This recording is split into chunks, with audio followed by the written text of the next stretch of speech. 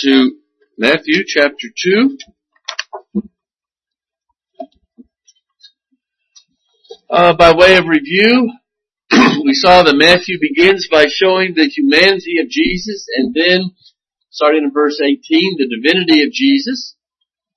We saw that while Mary was blessed with the honor of giving birth to Jesus, she was a sinner in need of a Savior just like the rest of us. We also are seeing Matthew and Luke given a consistent timeline from the announcement of Jesus' birth to a few years later with the death of Herod. We'll deal more with that today as well. So far we have seen in how Matthew has very deliberately related the facts about Jesus to show that he alone was qualified to be the Messiah. We saw that from the very start, that once you kind of put all this together, you realize that there is no longer any possibility for another Messiah to come. Jesus fulfilled everything in his day. He clearly also claimed that Jesus was virgin born, which he continues on in verses 24 and 25. Three times he makes mention of that fact.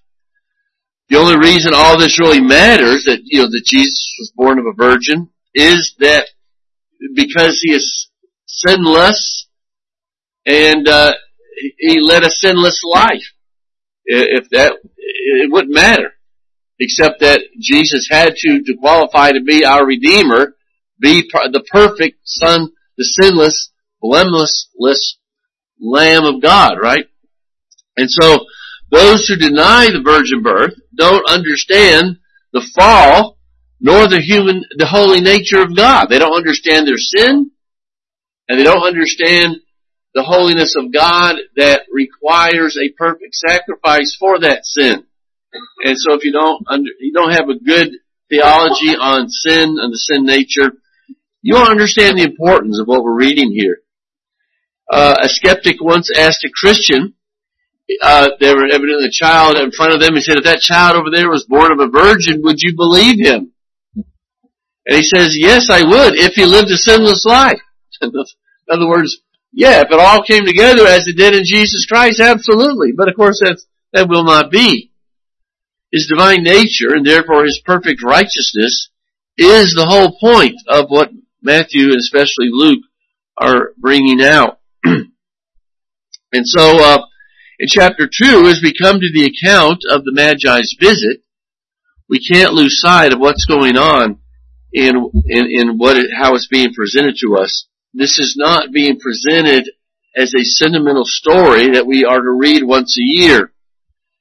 It is related to us to help us understand who Jesus is, and certainly that the Gentiles have part in him.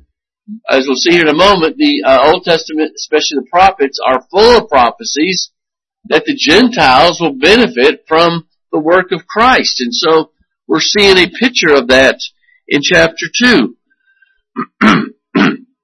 Many times in the Old Testament, we are told that kings will come and worship him. A very interesting one is in Isaiah chapter 60, verse 3, where it says, and the Gentiles shall come to thy light, and the kings to the brightness of thy rising. We'll see one in a moment here also that refers to the kings and their gifts that they bring. But here we see kings will come. Now, these verses aren't speaking only of the visit of the Magi, but they speak, of course, to the broader context of the Gentiles. The Gentiles will come to worship Jesus Christ. And so it's only right, though, that at his birth, he would have this fulfilled in a very literal way that we might understand what is happening.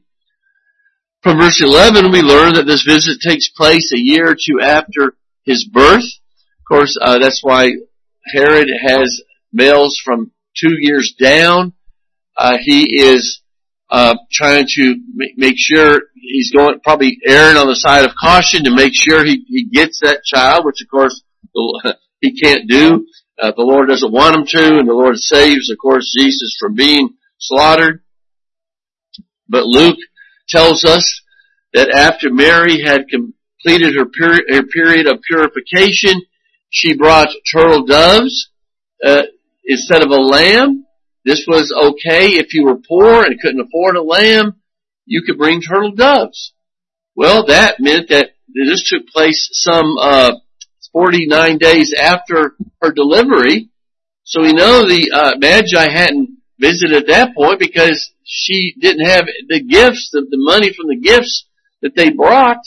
So you already know that it's been a few months into the future before the Magi got there.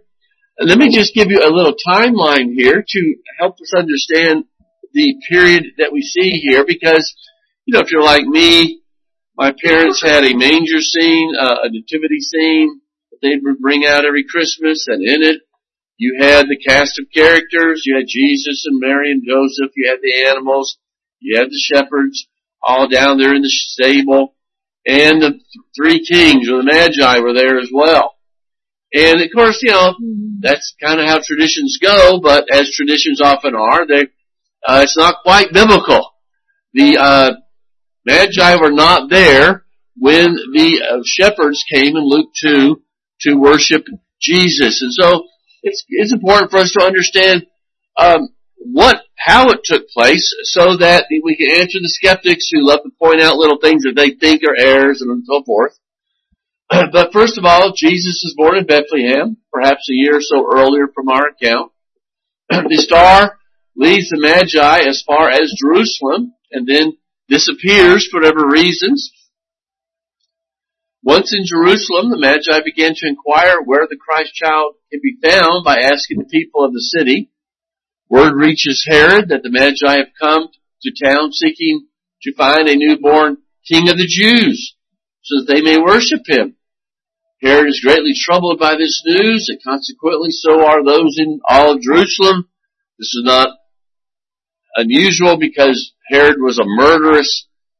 Anybody he suspected of being untrue was murdered. Well, we see, of course, what he did with the kids and the males and boys in Jerusalem.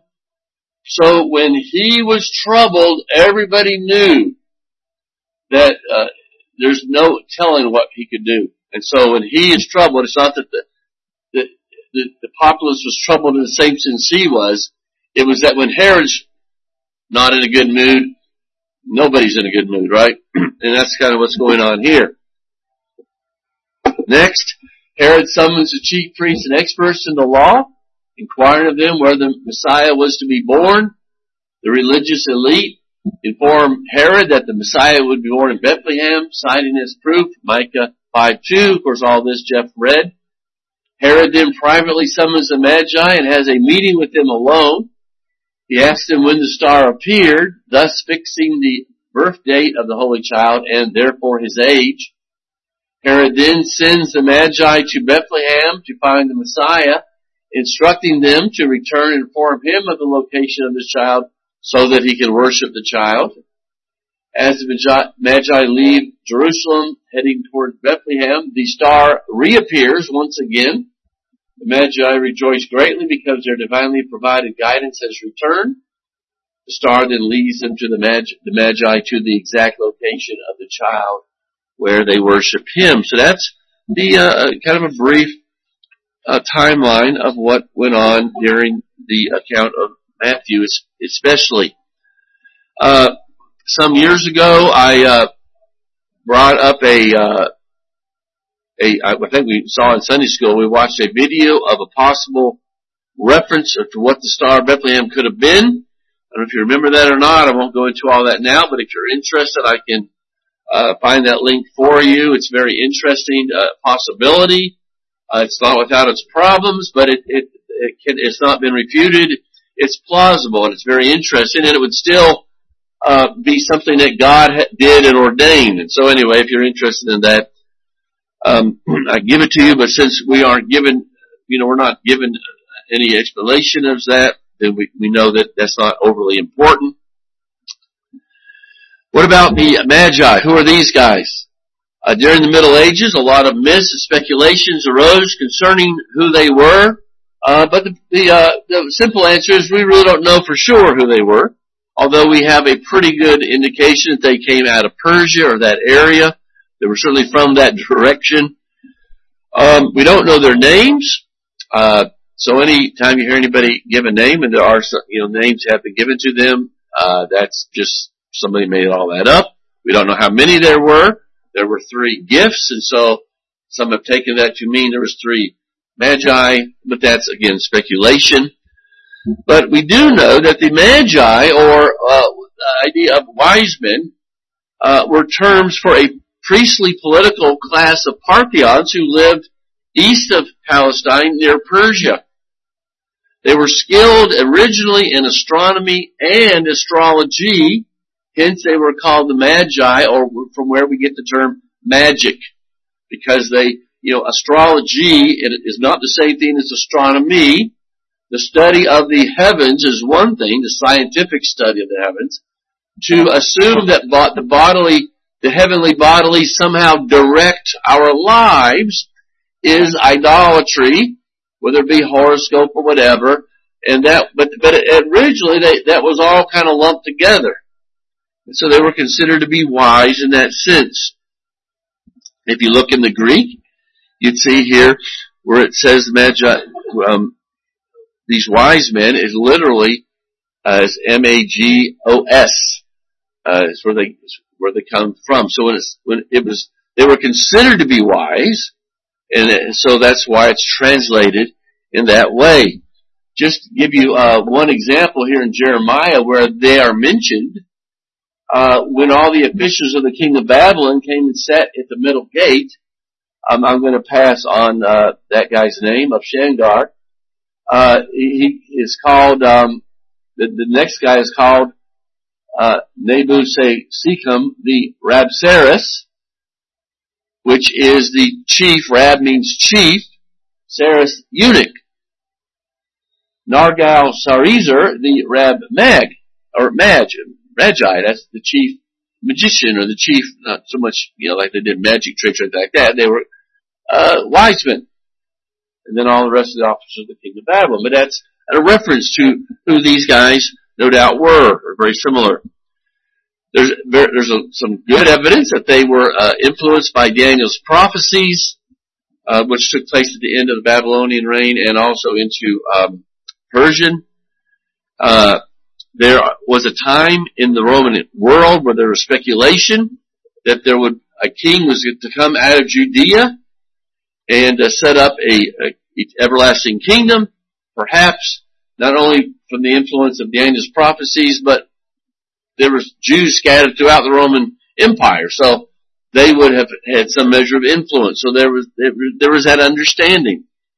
And the Magi probably assumed that anyone living in Judea would know exactly who they were talking about. If they were able to figure this scene out, why wouldn't the Jews? And of course the Jews really did know, as we'll see here in a moment. Many of them did.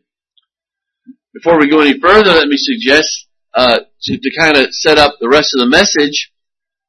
There is in the Bible a motif of the wise and the foolish, right? We see it very heavily in the book of Proverbs, where you have the wise man who is the one who fears God, who listens and obeys the word of God, and you have the fool. The fool is the one who rejects God's revelation, who lives for himself. This is carried on throughout God's word in some ways. Jesus picks up on it. Remember when he gives the parable of the wise man who built his house upon a rock and the foolish man who built his house on the sand. So there's this motif. The wise man is the one who follows the light. The fool is the one who walks in darkness. And so there's, as you read this account, you kind of see all this coming together. The wise men, called that way for whatever reason, the Bible picks it, it's inspired in such a way so that we see wise men following the light to worship God. And we also see some other characters in this chapter, and they're not wise. They're fools, and they're walking in darkness. Of course, we'll see that with Herod and the religious elite. So, to help, I think, to really benefit from this passage, you kind of got to keep that in mind. In Isaiah chapter 9, verse 2, the people who walked in darkness have seen a great light. Those who dwelt in a land of deep darkness, on them has the light shined. This is, of course, speaking of Israel in the day of Christ when they were in darkness, and Christ coming, He's the light of the world. And of course, John says that He came into His own received Him not. So, by and large, Israel, certainly the leaders of Israel, rejected the light. And so these men bring light to Herod, and his reaction is not one who's seeking to worship the king, but like a cockroach. When the light's turned on, he scurries away. He does what fools do. He rejects the king of glory. And so, like all rebels, he sees Jesus as a threat to his rule. I mean, he's a literal king with a literal realm, but in a sense we all are, right? We all have a heart, we rule our hearts, and we either submit to the rule of Christ or we say, no, I'll rule myself, thank you very much. And that's what, so Herod's just an example of the fallen nature of all of us. Now, he had driven out the Parthians in about 30 BC, so perhaps when they come talking about a new king, he perceives it as a threat, but of course remember, he perceived everybody as a threat. He had his own sons murdered, his wife, one of his wives, I think, he murdered because he perceived them as threats. And that's why when Herod was troubled, all Jerusalem was troubled with him. And so he rightly asked the religious leaders, well, where is this Messiah supposed to be born? Does the Old Testament say anything about it? I'm not surprised that he doesn't know because he was kind of a half-Jew, pagan. Didn't care anything about any of this anyway. But it's interesting because they do know full well where the Messiah was to come from, and that was Bethlehem. And they knew that from Micah chapter 2, verse 5. Or 5:2, I think it was, yeah. So, but his concern was not that he could worship this Messiah, but that he could kill him. And so you have the second group, you have the wise men, then you have Herod, then you have the scribes and the chief priest. And they knew the prophecies, but they're a little bit different than Herod. Herod is openly hostile towards the king. They just don't care. They say, oh yeah, Micah says we born in Bethlehem. The wise men are here saying that the king's going to be born there. They come to worship him. You think they'd say, well, wow, let's go check this out. Because the prophecy's there, so maybe this is a fulfillment of the prophecy. But no. They say, okay, yeah, that's where it is, but we're comfortable, we're doing our own thing, don't bother us. So that they kind of, represent the skeptic. Probably represent the most, the greatest population on the earth. And people just don't care. They've got their own religion. You got yours, fine. I don't care. So they're not even troubled enough to go 5 miles over to Bethlehem to see if any of this is true. But the wise men might not know much, like these religious elite, and they have a lot of questions. But again, notice what the difference between the wise man and the fool. They ask the questions. They search. They look. Nothing else matters, but we want to worship this king. We've come to worship the king. And that's all they care about. So the true light always brings one to Christ. Always brings one to your knees before the Lord. In worship and in repentance and faith. That's what true light does. When God through the Holy Spirit regenerates and shines true light. False light is always damning. False light will always lead you away from the Lord in some way or another. But their purpose was to find Him and not to use Him. And that's why a lot of people come to Christ because they want to use Him for something. They come to worship Him. They come bearing gifts. So you see how I think all this fits into the motif of the wise and the foolish. And so in verse 11, when they walk into the house and they see Mary holding Jesus, they fall down and worship Him. And they offer these 3 gifts to Him. And so it's a great step forward to realize that the Bible is not just a haphazard story written by man that might have some of God's Word in it, might not. But what the Bible is inspired Word of God that comes directly from God in such a way so that we can rely upon it for wisdom and light. We can save ourselves from not only our sin and the judgment of God, but from many of the pitfalls of this world as we walk in its light. And so as we're seeing this, we're seeing the divine nature of God's Word. It's not just a story that, well, did this really happen or not? And there seems to be inconsistencies here. No, it's a consistent story, as we've seen here, between Matthew and Luke, to teach us about Jesus Christ and who He was. Now let's just talk for a moment about the three gifts that they bring. The significance, I don't think, is in how many gifts there were and whether there was three of them or not, but three men. But it was what they gave. In another interesting verse here that I think we see the fulfillment of here, may the kings of Tarshish and of the coastlands, and the coastlands in the prophecy was speaking of the whole world, all the coasts across the oceans and so forth, render him tribute. May the kings of Sheba and Seba bring gifts. A multitude of camels shall cover you, the young camels of Midian and Ephah. All those from Sheba shall come. They shall bring gold and frankincense, and shall bring good news, the praises of the Lord. Now, as I said before, I think that such prophecies look forward to the day in which people are brought into the kingdom and recognize Jesus as the King. But at the same time, you can't help but notice that they actually mention gold and frankincense as literal gifts that will be brought to the king, and so it's no surprise that we see this coming true. Just one more way that we see that this is the Word of God. Gold was the costliest of gifts. It was a typical gift you gave to a king. It was the most precious of gifts.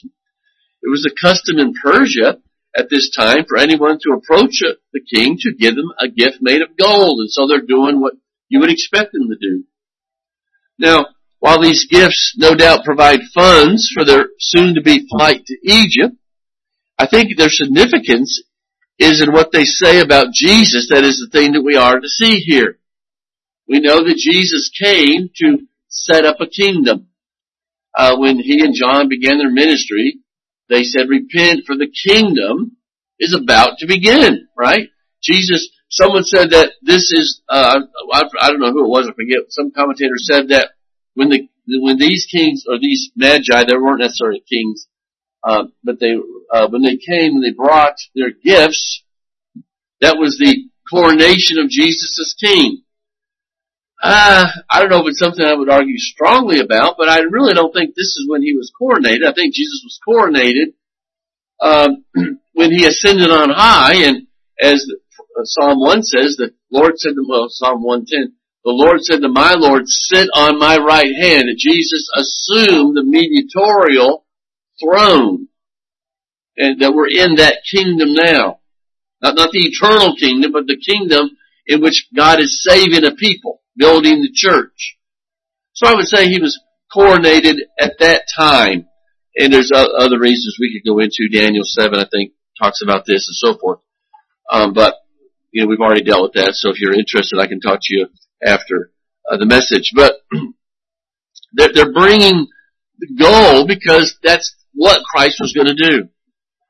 Secondly, they bring frankincense.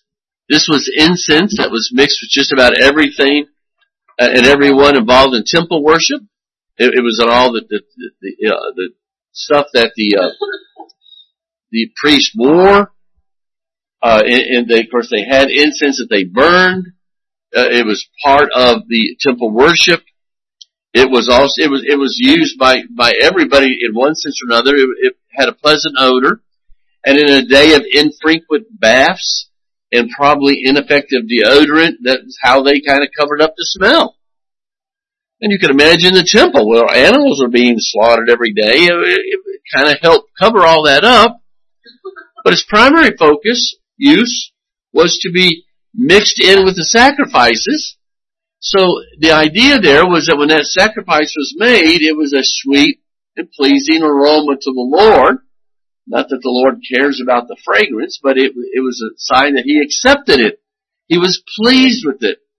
Looking forward to the day when Jesus would give Himself on the cross and it would please the Father and He would accept it as a substitute for us.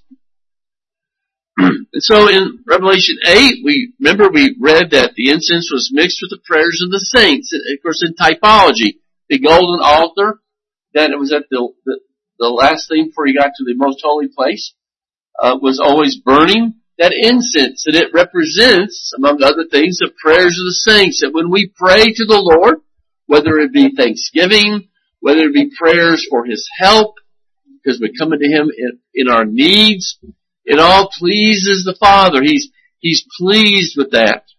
By coming to Him and trusting in Him.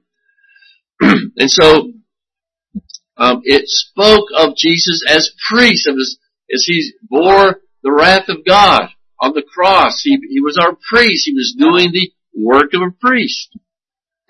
And then thirdly, we have myrrh.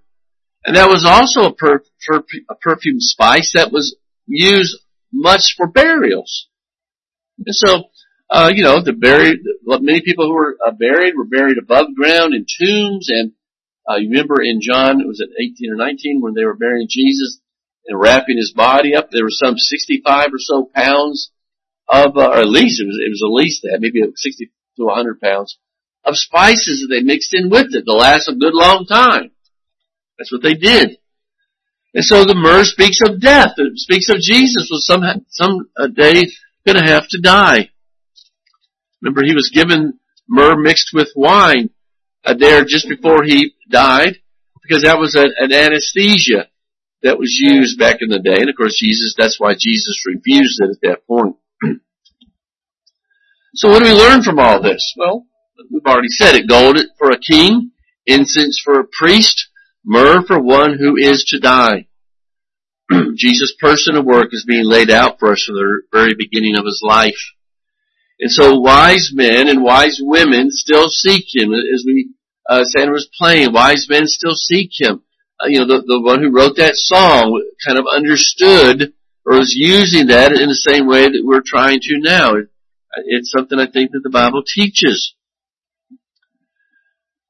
Another thing that's kind of interesting here is that Matthew consistently calls Herod king right up until the time that the wise men find Christ and give Him His gifts and worship Him as king.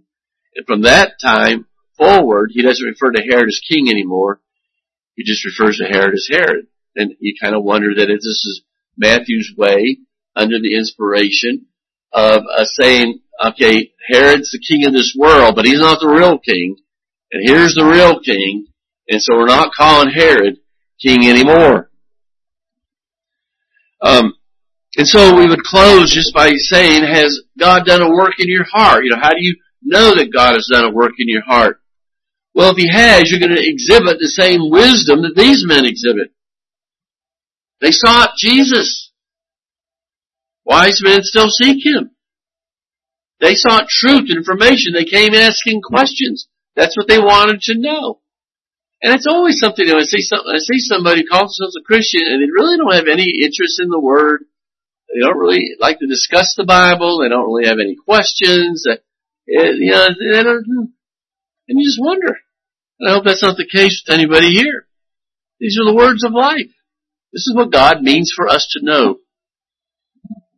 Of course, as we've already referred to Micah 5:2, where this is the passage that they knew where Jesus was going to be born. But you, O Bethlehem of Ephrathah, who are too little to be among the clans of Judah, from you shall come forth for me one who is to be a ruler in Israel, whose coming forth is from of old, from ancient days. And so you can understand why they understood this to be what the wise men are asking about. And so if you want to know Christ, you have to read His Word. Nothing proves that you love somebody like the fact that you love to talk to them, you love to hear from them. You think about the love, when we love one another, you fall in love with somebody and you're at great distance. One thing that proves the love is you're waiting for that mailman to come and bring a letter from your beloved.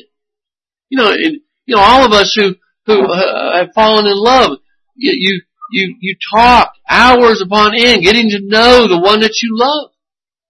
So that's what you do. And it's so different. If we love Christ, we love to hear from Him. We want to know about Him. It's evidence of love. And so I hope that this is the case for each one of us. If you got that letter from your loved one, you didn't just throw it up on the mantle there and say, well, look, I got a letter, yay for me. That's what people do with the Bible. This is God's letter to us, and put it on the coffee table and let it sit there. You don't care anything about it. No, we would all say, no, there's something wrong with your professed love if you don't open that letter and read it. So wise men know where to find Jesus. And so don't you think these men thought it strange that God's people, in quotes, didn't really know about Jesus' birth or really didn't show any interest in it? Why didn't the scribes travel down to Bethlehem with them? Well, because like Herod, were quite content the way things were. They didn't need a Messiah. They were indifferent. But indifference shows one to be a fool. The wise men, they couldn't be sidetracked from following the Messiah. The scribes and Pharisees weren't really interested at all. They knew the Bible. They just didn't care about what it said. And so true wisdom worships when they see Jesus. We aren't in this thing just to learn about Jesus, just to learn truth. We're given light so that we might adore Jesus, that we might love Jesus, that we might trust in Jesus and lean upon Jesus and worship Him. And this is why I stand up here week after week.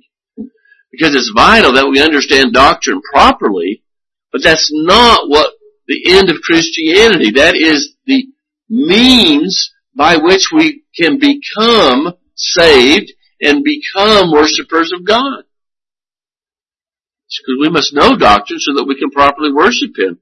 And so these gifts remind us that there's a right way to worship Jesus. You don't just bring whatever you want. You bring that which is appropriate to Him. Jesus told the woman, remember, you must worship me in spirit and in truth. Titus 3:7, 2 Timothy 3:7, always learning, never able to arrive at the knowledge of truth, as Paul describes the false professor. They know the Bible, but they don't get it.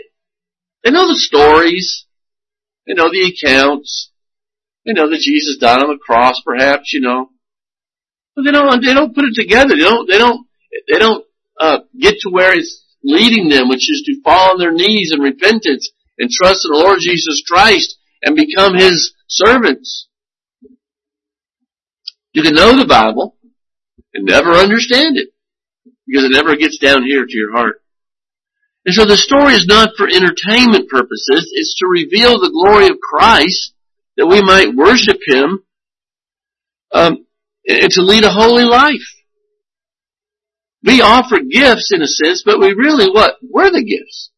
As Romans 12 says, we crawl up on that altar and it says we become living gifts, living sacrifices. We don't have to kill ourselves to sacrifice the Lord. We now give our lives in His service as a living sacrifice. So if you're a Christian, you must offer up myrrh. You die daily. You offer up frankincense as you offer up prayers and sacrifices, that sweet-smelling sacrifices of worship and praise and obedience. And of course we offer gold because we acknowledge that Jesus Christ is our King. Obedience is the thing that would demonstrate that more than anything. You don't write out a check Sunday morning and say, okay, that's my obedience. No, you offer yourself. If you're just writing out a check, but you haven't given them your heart, it's not the same thing. Proper worship can only be done by those who have entered the kingdom and are no longer rebels, but lovers of the Son. And so then it finishes there in verse 12. Once they saw the King and they come to know Him, they no longer follow the words of the king of this world. They're living in the light of the true King, and they go the way He tells them to go, not the way the king of the world tells them to go. So again, just a great illustration of those who have come to the light of Jesus Christ. As we close, are any comments or questions? All right, so we can go forth knowing that our God is going before us, right? Amen. Dismissed.